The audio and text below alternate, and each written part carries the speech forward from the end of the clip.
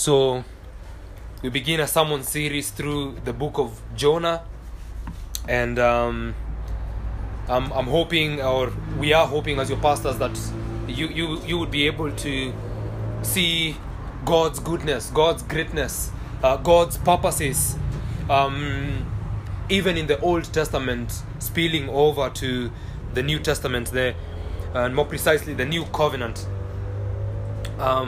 We begin here, then the book of the prophet Jonah, and I'm sure that many here, if not all, know the story of Jonah, or at least you know that it has something to do with a great fish, a big fish. Thankfully, that's not what it is all about. The book of Jonah is not all about a very big fish. It's a wonderful book, in a wonderful and beautiful way. It is an easy book, and I'm hoping that this would not make us to take it for granted, or just to casually say, I know the things in the book of Jonah, but that we would be able to take the deep teachings in this book, because God has something in store for us here. The book of Jonah is not a technical book. It's not like the book of Daniel or the book of Romans or Hebrews. It's an easy book to understand through, and so then as we go through it, please be keen to see the things that are therein set for us. Now, just before I read the whole chapter 1, I'd like to mention a few things as introductory remarks, and then we are going to consider verse 1 and verse 2. The book of Jonah is able to make us wise for salvation, and it does help us to see the mercy of God and the salvation found in Christ. And so I'd like you to notice that as we preach through books both in the New and the Old Testament, we want to direct you and point you to Christ. We want you to see the Lord Jesus Christ as you look at the text. And the book of Jonah is no different. It's able to show us that God is merciful, and God is a savior. God is willing to save not only the Jews, but especially in this book, the Gentiles, the heathen people of Nineveh. The book of Jonah has many deep doctrines like evangelism and the sovereignty of God, which is what I've titled the sermon this afternoon: Evangelism and the sovereignty of God. And many other doctrines as we're going to see as we progress with the book. Now, the nature of the book of Jonah is that it is a historical narrative. The way the book of Jonah has been written, it's written in the form of a story. It is a real story. This is not like the set books that we had in high school, that had a message.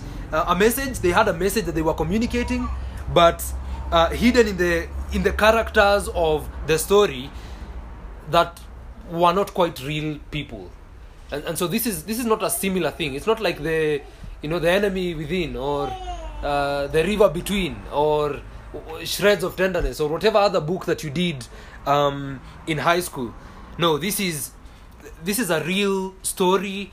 It's written in historical narrative, telling us events that actually happened. This is not like it's not like a myth, or what do you call it? It's not metaphorical. It's not allegorical. It's not like the Pilgrim's Progress, where John Bunyan seeks to paint the picture of a guy named Christian, and it's very easy for us to think that there was a real person by the name Christian, and there was none. This is not like that. It is a record of true historical facts. Jonah actually had God. The events are of a real man who actually disobeyed and was swallowed by a big fish. And it is a real story. A real man who went to Nineveh and preached there and did not want to go there, and all that the book describes for us. Now, you might easily ask me, but how do you know that? How do you know it is a real story? How do you know it's not just God describing for us something so that He may paint a particular picture. And we know this because, number one, the internal evidence of the book points in that direction alone. There's nothing in the book that seems to suggest that this is an allegory. There is nothing there that seems to show us that God is giving us a myth or a story just so that we may learn something. The book itself, the book gives self-witness. It tells us of events that truly happened, and it does not in any way speak as though this is not something that happened. And then number two, we know this because of the assertions of our Lord Jesus Christ in the New Testament. In Matthew chapter 12, verse 38 to 41, this is what we read. Then some of the scribes and Pharisees answered him, saying, "Teacher, we wish to see a sign from you." But he answered them, "An evil and adulterous generation seeks for a sign, but no sign will be given to it except the sign of the prophet Jonah. For just as Jonah was 3 days and 3 nights in the belly of the great fish, so will the Son of Man be 3 days and 3 nights in the heart of the earth." And then we read, "The men of Nineveh will rise up at the judgment with this generation and condemn it. For they repented at the preaching of Jonah. And behold, something greater than Jonah is here." And so Jesus Christ clearly speaks as though this is something that actually happened. He actually says that the people of Nineveh will rise. And they will rise up at the judgment, and they will condemn this generation, the generation of the Pharisees. For they repented when Jonah was preaching, but this generation is not repenting when Christ is preaching to them, the Son of Man, the Son of God, the Lord of glory. And so the assertions of our Lord Jesus Christ show us that what Jonah is doing is actually things that happened. Now, if you go to Matthew chapter 16, verse 4, you find the same thing, a reference to the book of Jonah, and we also have similar parallel verses in Luke chapter 11, verse 29 to 32. And so the New Testament, especially our Lord Jesus Christ, does speak in a manner to show that this was a real story, real history. And then number 3, the book is written in the nature of a type. And you ask yourself, what is a type? What do you mean when we say a type? A type is a shadow cast on the pages of Old Testament history by a truth whose full embodiment or antitype is found in the New Testament revelation. So a type is something that we simply have in the Old Testament, and then we have its full meaning, its full embodiment in the New Testament. And this is what the book of Jonah is. It's referred to in the Old Testament by our Lord Jesus Christ, saying that was a type. And we've just read there in Matthew that something greater than Jonah is here. And so Jesus says that Jonah was so. Jesus says that as Jonah was, so shall the Son of Man be. And so he speaks as though Jonah was this kind of a type that would eventually be fulfilled in him. We have types in the Old Testament sacrifices, the sacrifices offered in the Old Covenant, and the way the bulls and the lambs and the goats were being slaughtered in the Old Covenant. The Son of Man, the Son of God, the Lamb who was slain from before the foundations of the earth, is given us in the New Covenant, and He is the fulfillment of those types. And so, because it's given to us as a type, it's a true narrative. It's not a myth. It's not an allegory. Although it's a type, we find that it is deeply rooted in history. This is an experience that Jonah went through. It's not something that the anonymous author of the book is simply wanting to convince us. No, It's deeply rooted in history. And these things we call type all lead to the Lord Jesus Christ. And this is what the story of Jonah does. Now, the book of Jonah is unique. As you're going to go through this book, you're going to see that it is a unique book. It is unique because it has its message in the story of the book. It's unique from other, prophetic books. In other prophetic books, we have prophets, like Ezekiel or Isaiah, and they give the people of God what God wants them to hear and to know. Jonah has aspects of that, but Jonah's message, the book of Jonah, gives us a message that is embedded in the storyline. And so it's unique in the sense that the way we are to understand God's message is that we are given a story of this prophet known as Jonah, and in that message we then understand what God has in store for us. Now, the book of Jonah demonstrates that God has his people in all the world. Now, this book of Jonah is for us Gentiles very, I don't know what to call it. It's very, I don't know whether precious is the best word, but it shows us that God has his people everywhere in the world. Al Martin says here that the book of Jonah shows that God's heart is broader than the borders of Palestine. God is not only willing to save the Jews. God is willing to save all who turn to him in repentance. The book of Jonah points forward to the full work of the Lord Jesus Christ in saving a people for himself. And this is what we see in the story, that God has a people for himself whom he's going to save through the Lord Jesus Christ, from all nations and tribes and peoples and tongues, from all around the world. And the book of Jonah is like a snippet of that. Because we see that it points to the Lord Jesus Christ, Christ then comes to save his people. The book of Jonah is like a mini John 3:16. That God so loved the world that he gave his only son, that whoever believes in him shall not perish but have eternal life. Now, the book of Jonah has 4 chapters.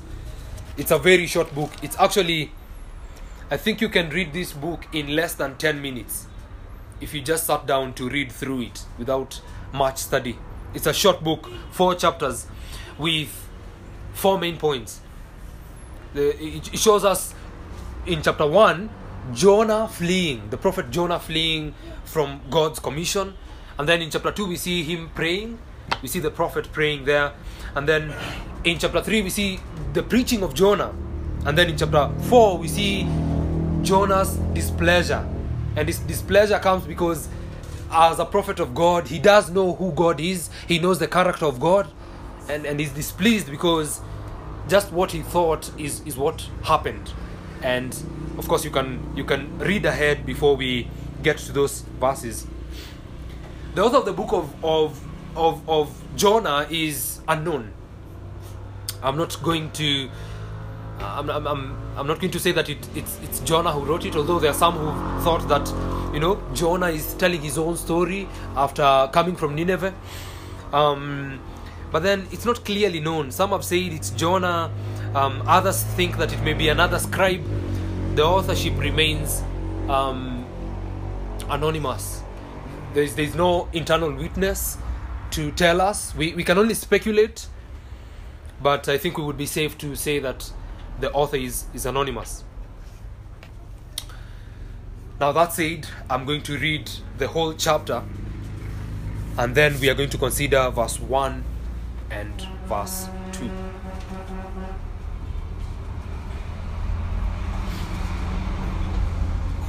Jonah chapter 1.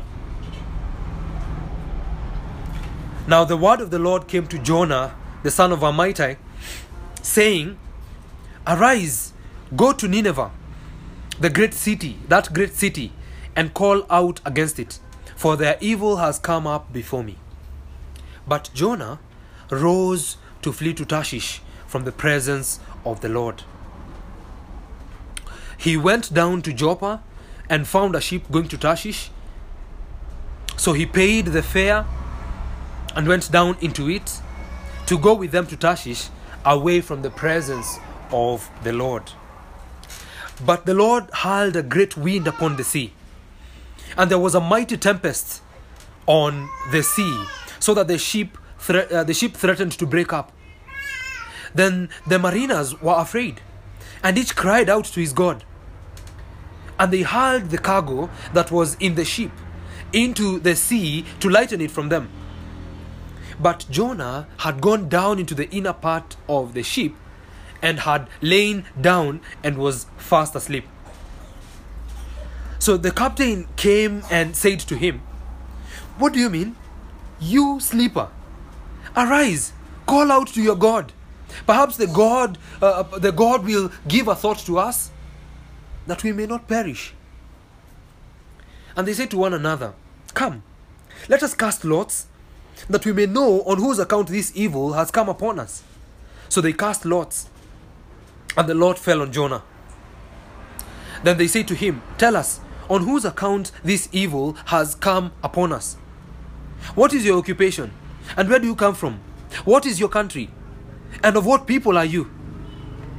And he said to them, "I am a Hebrew, and I fear the Lord, the God of heaven, who made the sea and the dry land."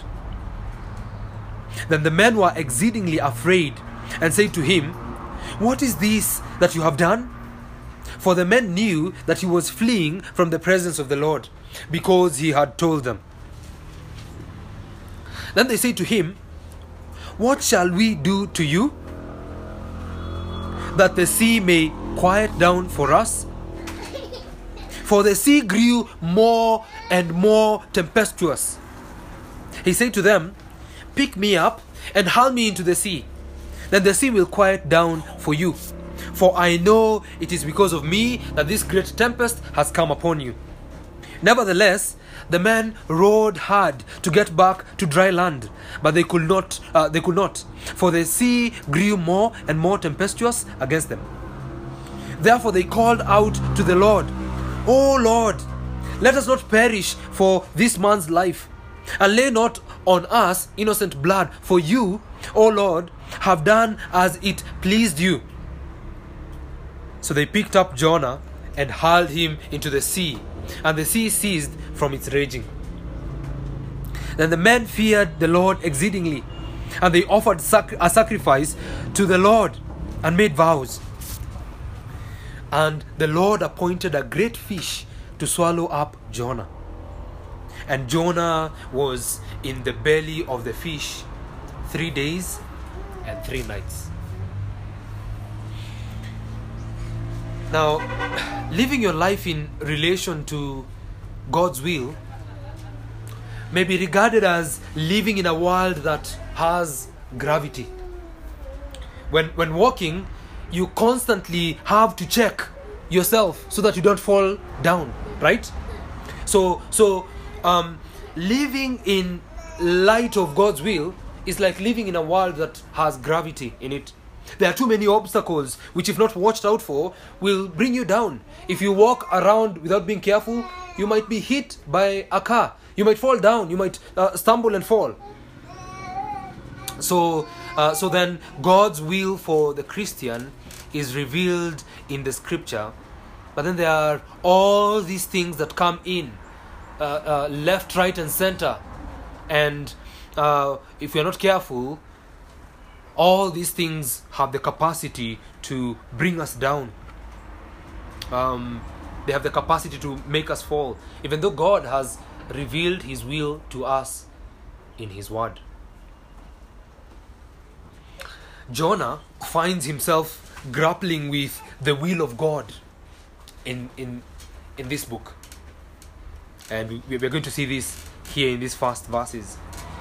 Jonah is grappling with the will of God, and he decides to flee in order to escape from God's will. And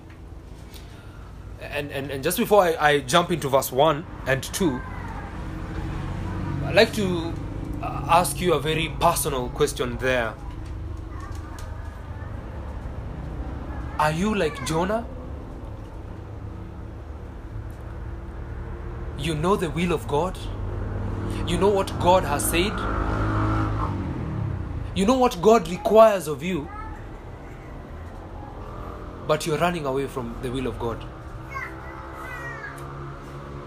Are you right now at the point of your life where you know what the will of God is? You know what God requires of you. You know what God wants you to do. But you are, as it were, running away. You are avoiding the will of God. You're living as though God has not given you His will. Are you deliberately deceiving yourself? And because God is invisible, you think you can avoid doing what you ought to do. You think you can avoid doing what you must do. Now, the book of Jonah has a lot for you and I this evening. Follow closely this path of the prophet Jonah to see if perhaps you should make some crucial corrections in the way you live in light of God's will. The book of Jonah has a lot to tell us. Verse 1. Now the word of the Lord came to Jonah, the son of Amittai, saying, Arise, go to Nineveh, that great city, and call out against it, for their evil has come up before me. And in these two verses, I'd like you to see two things only, and we'll be done. Number one, I'd like you to see the word of the Lord from verse 1. And then number two, I'd like you to see the commission of the Lord from verse 2. Number one, the word of the Lord. Look with me there again. Now the word of the Lord came to Jonah, the son of Amittai, saying, and then God goes ahead to say what He has for Jonah. Now when we hear that the word of the Lord came to Jonah, we know that this is no small thing.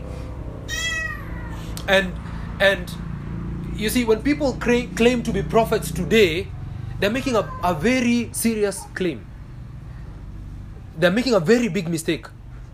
Because they're essentially saying, God has told me, the word of the Lord has come to me, and therefore you are supposed to listen.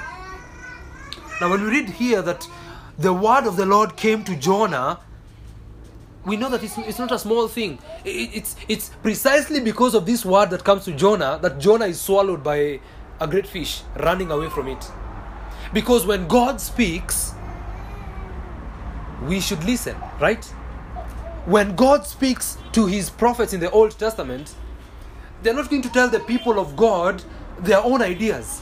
They're not going to tell the people of God what they think they heard God say. No. If you read the prophets, you're going to see that their claim is, thus saith the Lord. This is what God says, and this is what God has for you. Jonah is a prophet of the Lord. And what he receives from God is clear revelation. Not what we see with today's false prophets. I mean, we are in an election period. If you go on YouTube, you will find many prophets saying who is going to win, all claiming to have heard from God. But then if you look at the Old Testament scriptures, the witness of the Bible is that when God speaks, it's clear. It's a clear message. It's not ambiguous. The prophet does not have to crack the code, as it were. God gives a clear message. And so, because Jonah is a prophet of the Lord, and a true prophet for that matter, he knows when he hears from God. Now, shortly after Jonah's days, as a prophet, another prophet, Amos, predicts a famine. But it will not be a famine of food. Rather, it would be a very distinctive famine. There would be a famine of hearing the word of God. Go with me to Amos. Amos is to your left, just before Obadiah. Amos chapter 8 and verse 11, we read, Behold, the days are coming, declares the Lord, when I will send a famine on the land. Not a famine of bread, nor a thirst for water, but of hearing the words of the Lord. And I submit to you, my dear brethren, that it would be far better for you to starve to death because you have no food in your stomach. It would be far better for you to die of hunger of the physical food than because you have no food in your soul. It's better for you to thirst because you do not have water than to die because you have no food in your soul. Because God is able to bring a spiritual hunger. And so you would rather lack food you'd rather lack food and with your heart be filled with spiritual food. Be filled with the word of God, other than the other way around. You know, you would rather be full in your soul than walk around with a full stomach. It's better for you to have the word of the Lord more abounding in you than food for your stomach. Jonah was privileged beyond measure because the word of the Lord came to him. But you, my friends, are more privileged here this afternoon. You are more privileged because the word of the Lord has come to you. Now, you're more privileged because Jesus Christ is the word of God.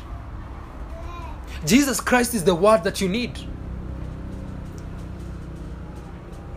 You are more privileged because you have Jesus Christ, the word of God incarnate, the wisdom from on high, as the hymn writer puts it. He is known in your midst. Some of you, if not all of you, know Jesus Christ. You are more privileged than Jonah. You know him who grants salvation and eternal life. You are more privileged this afternoon because you have the word of God written down for you even. You know, you have the written word of God complete, within reach, without without being hidden. It's not hidden from you. You have it. You have the whole word in totality. If you know your Bible well, you know that this was not the first time that the Lord came to Jonah. You see, the introduction of this book, when it says, now the word of the Lord came to Jonah, the son of Amittai, it doesn't give us much detail. Unless you do know your Bible well, you would know that this is not the first time the word of the Lord came to Jonah. Earlier, he had been given the privilege of announcing great blessing for the people of God, even though they did not deserve it. Now, turn with me to 2 Kings. Stab your finger there in Jonah, but quickly move to 2 Kings 14, chapter 14, and verse 24 to 27. 2 Kings chapter 14, verse 24 to 27. And here we read of a king by the name Jeroboam II, who ruled over the northern kingdom of Israel from about 783 to 743 BC. Now, I would be willing to give you, some historical information about all this, but I would rather you go read 1 Kings, 2 Kings, read about David, Saul and David, and progressing on to Solomon, and you will see how God tells Solomon in his final days that he's been an idolater, and there will be the kings will rise up who will follow that pattern, and it will not be so good for the people of God. But then we read here in 2 Kings 14, 24 to 27, that in let's begin at verse 23. In the 15th year of Amaziah, the son of Joash, king of Judah, Jeroboam, the son of Joash, king of Israel, began to reign in Samaria. And he reigned 41 years. And he did what was evil in the sight of the Lord. He did not depart from all the sins of Jeroboam, the son of Nebat, which he made Israel to sin. He restored the border of Israel from Lebo-Hamath as far as the sea of the Arabah, according to the word of the Lord, the God of Israel, which he spoke by his servant Jonah, the son of Amittai, the prophet, who was from Gath-Hepher. For the Lord saw that the affliction of Israel was very bitter, for there was none left, bond or free, and there was none to help Israel. But the Lord had not said that he would blot out the name of Israel from under heaven. So he saved them by the hand of Jeroboam, the son of Joash. Now we see there brief description of the Israelites and the state that they were in, and we come across Jonah, the son of Amittai, and he's a prophet. He's from Gath-Hepher, and that's all that we do know about him. Yet we know that it's not the first time that he receives the word of the Lord. So that it's something that he's already experienced, and so he knows the God of Israel.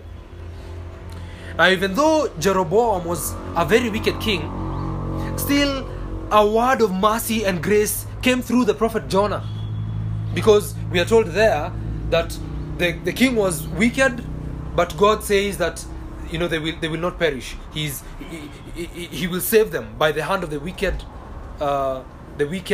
king. Now, just as a side note, before we continue, when we see that there, we get a very strong lesson for us. God is able to use wicked people. And you might be in the will of God and still be wicked. Because Jeroboam would be the means, the instrument by which God would save the people of Israel. But he was a wicked king. I mean, those of us who are preachers ought to be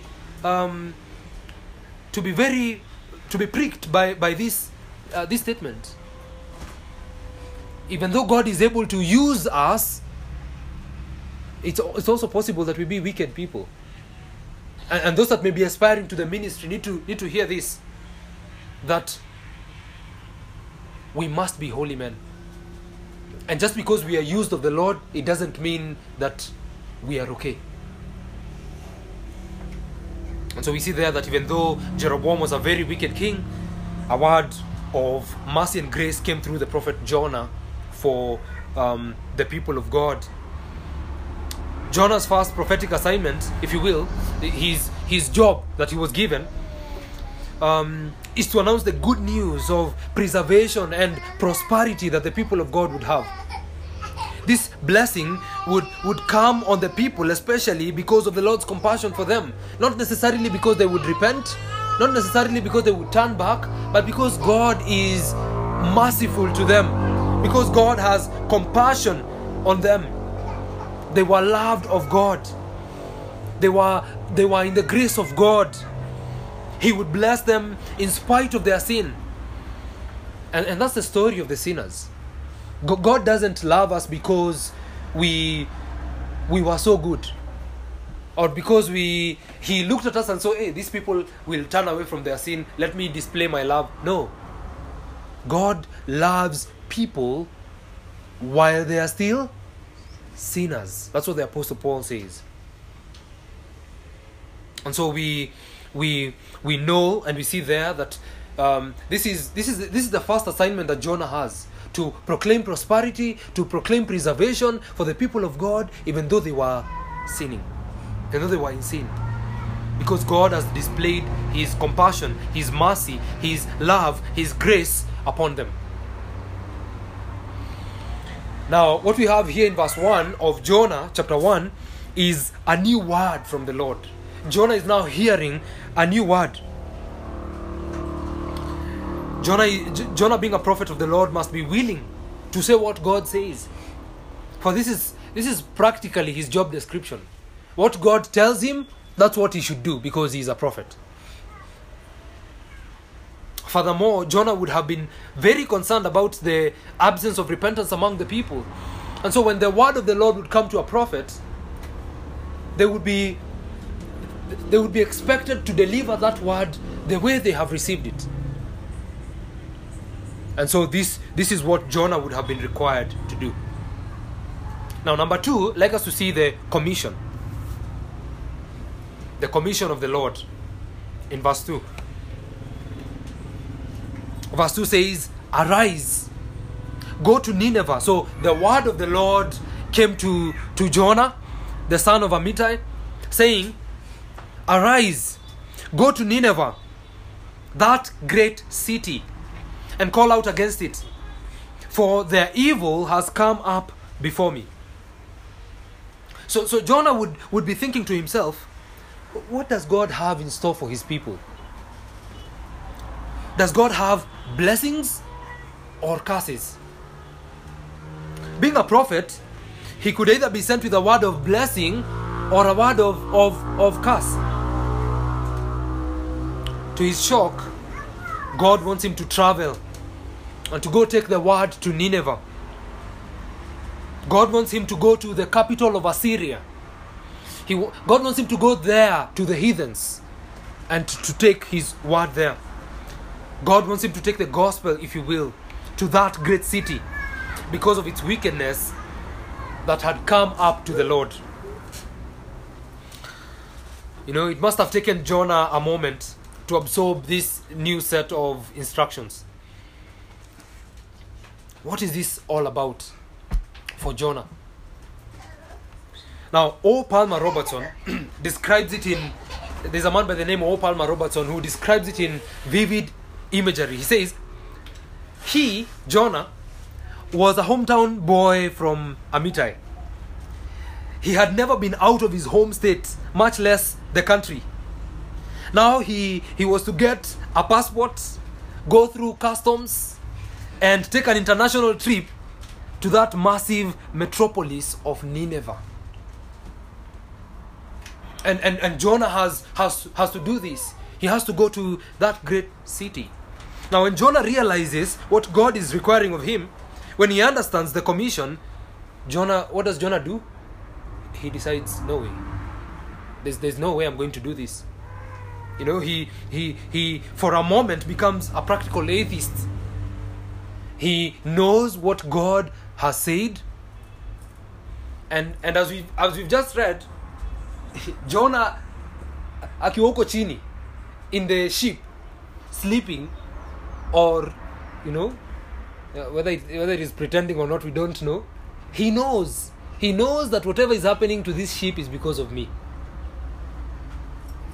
And so, but he decides to be a practical atheist. He knows that God exists. He knows that the God of the Israelites is the true God. He knows that when God gives a commission, it must be done. But Jonah decides he's not going to do it. But God has given him a commission, and he must do it. He must follow. Now we have to ask ourselves, what happens? Now, see there that God tells Jonah, "Arise, go to Nineveh, that great city." Nineveh was not a small city. It was a great city as it's described for us there. Look at chapter 3. Chapter 3 verse 3. So Jonah arose and went to Nineveh according to the word of the Lord. Now Nineveh was an exceedingly great city. 3 days journey in breadth. If you are going to walk around Nineveh, it will take you 3 days to be able to cover the whole city. It was a great city. Look at chapter 4.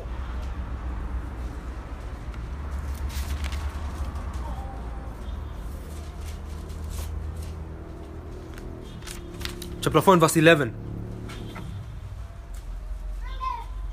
Verse 10, and the Lord said, you pity the plant for which you did not labor, nor did you make it to grow, which came into being in a night and perished in a night. And should I not pity Nineveh, that great city, in which there are more than 120,000 persons who do not know their right from their left, and also much cattle? And so Nineveh was a great city. It was not a small city. I'd like you to see in this commission what God is saying. God is saying that go to this great city, call out against it, preach, proclaim my word. When he says there, call out against it, he's saying, herald the good news. Tell them about the God of Israel. Tell them of the salvation that is found in God. And he says there, for their evil has come up before me. My dear friends, God is a holy God. And therefore God hates all evil and all evildoers. God is holy. And he says, the evil of Nineveh has come up before me. Go with me to Romans chapter 10. Romans chapter 10.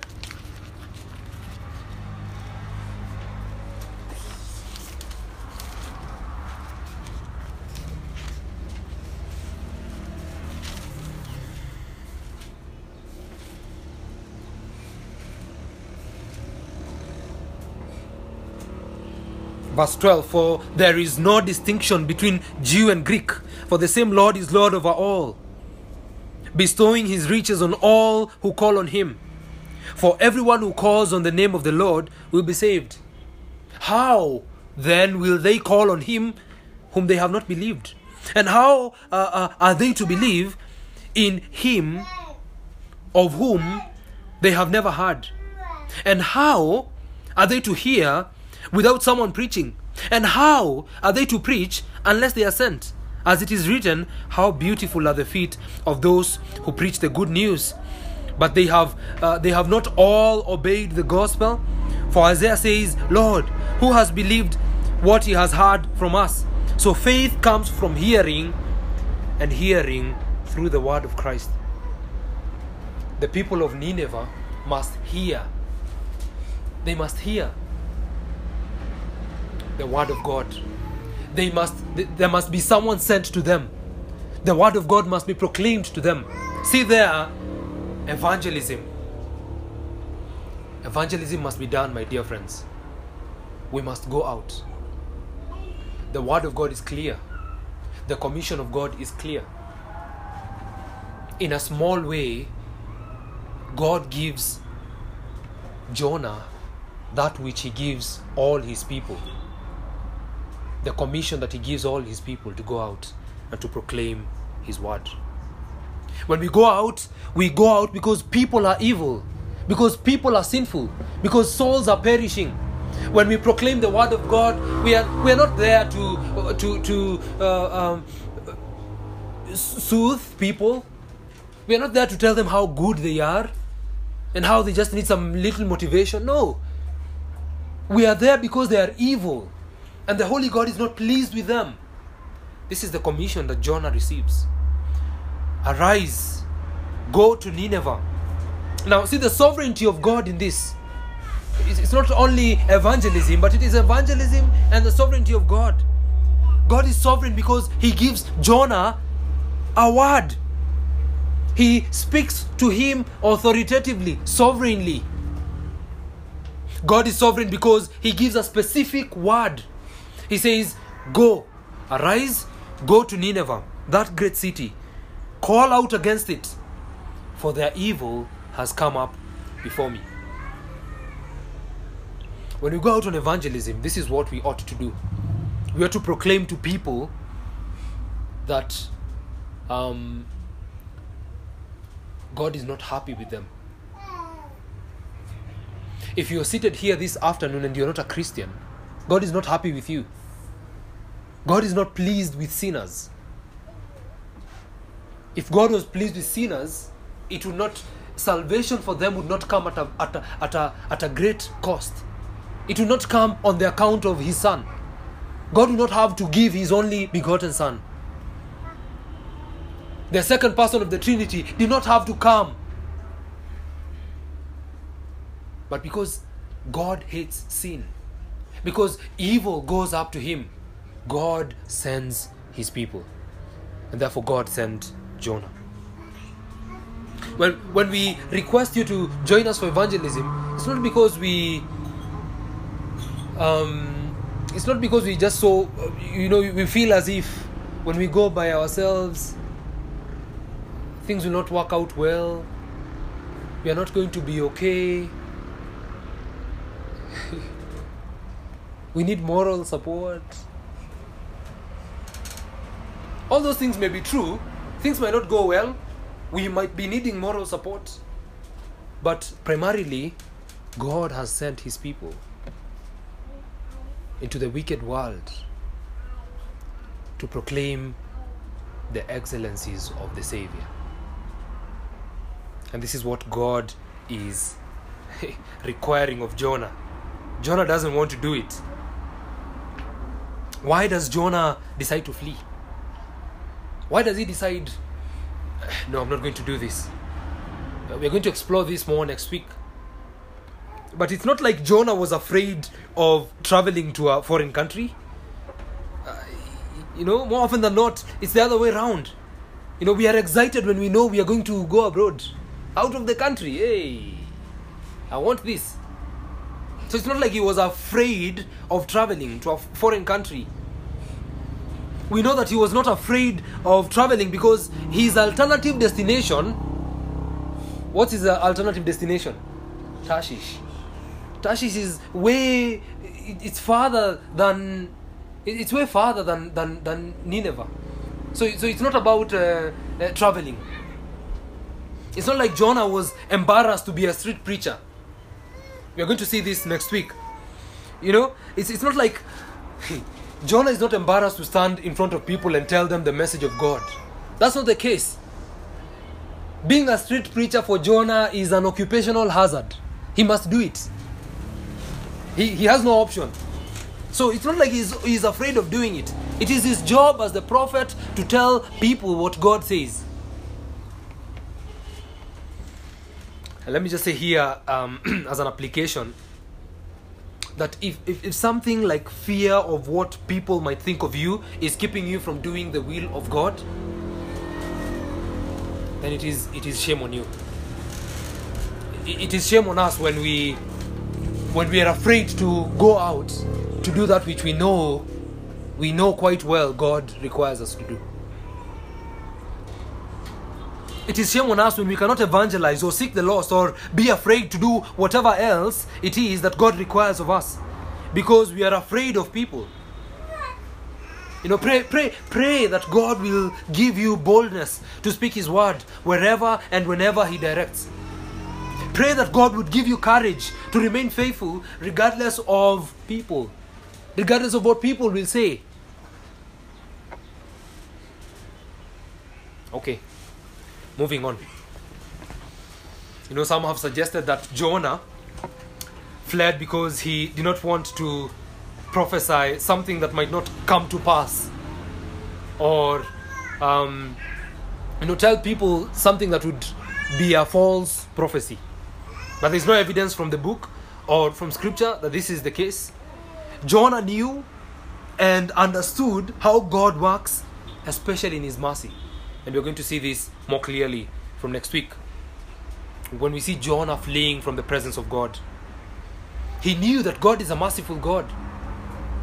He knew that a prophetic announcement of doom, left the possibility that people would repent. The people of Nineveh would turn back to God. Jonah knew that. Ninevites would turn from their sin and turn to Christ. That was Jonah's fear. Again, it doesn't make so much sense to us that Jonah is not willing to follow the commission of the Lord. if his preaching would have been effective enough, why is he not wanting to go? Why is he not wanting to arise and go to that great city and call out against it? For the evil of that city has come to God. I mean, if we know that God tells us, go there, proclaim there. My people are there, as we were seeing in the book of Acts. Stay there, remain there, proclaim there, because they are the people of God. It doesn't make sense why Jonah doesn't want to go. But that right there was the thing. You see, Jonah knew that the Ninevites would turn. And that troubled him. Think for a moment that Jonah leaves and goes to the heathen city of Nineveh. Suppose he should there preach the coming judgment. Look at chapter 3, again, verse 4. Jonah began to go into the city, going a day's journey, and he called out. Yet 40 days, and Nineveh shall be overthrown. That's what he says. He says, yet 40 days. He calls out, and Nineveh shall be overthrown.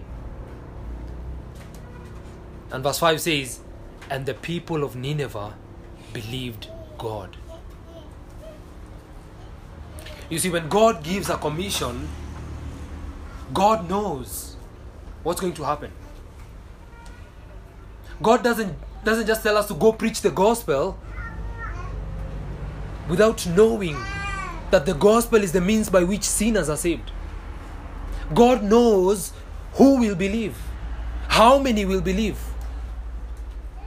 It doesn't matter if all of them believe. We are to go. We are to go.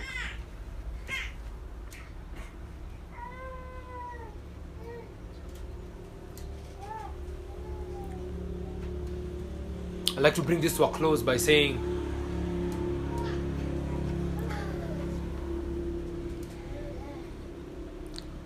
will we not proclaim our Savior when we know that people will believe? The Apostle Paul says that I'm not ashamed of the gospel, for it is the power of God unto salvation for all who believe. The Jew first, then the Gentile, the Greek. Will you not evangelize to your neighbor when you know that they might believe? Your colleague, your classmates. Will you not do it when you know that they might believe? That's what the people of Nineveh do. When they hear that their city is going to be overthrown, when they hear that God is angry with them because they are evil people, they believe.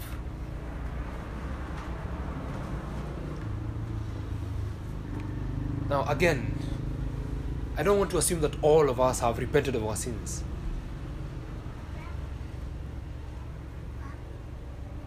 So that the gospel is a free offer for all who repent of their sins. Because sin is evil in the sight of God. And God hates sin. Yet God has provided a Savior in the Lord Jesus Christ. As we are going to see in this book of Jonah, even though we try to flee from what God tells us to do, God is sovereign. If you know the will of God for you as has been stipulated in the scriptures, the best thing for you to do it, even as a Christian, because Jonah is a prophet of the Lord, is to do it. It's not to run away. It's not to try and avoid it. It's not to languish in evil. But rather, we are to do the will of God that He has told us to do. Let's pray.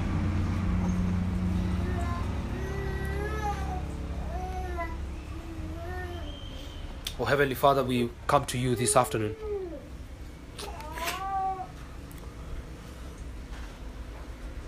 We see the word of the Lord We are privileged to have Christ as your word and to have him in our hearts. We are privileged to have written copies of God's word. And will we not listen to it? We are privileged to know the commission of the Lord. We are privileged to be sent by God. And will we not say, "Here I am, send me, Lord"?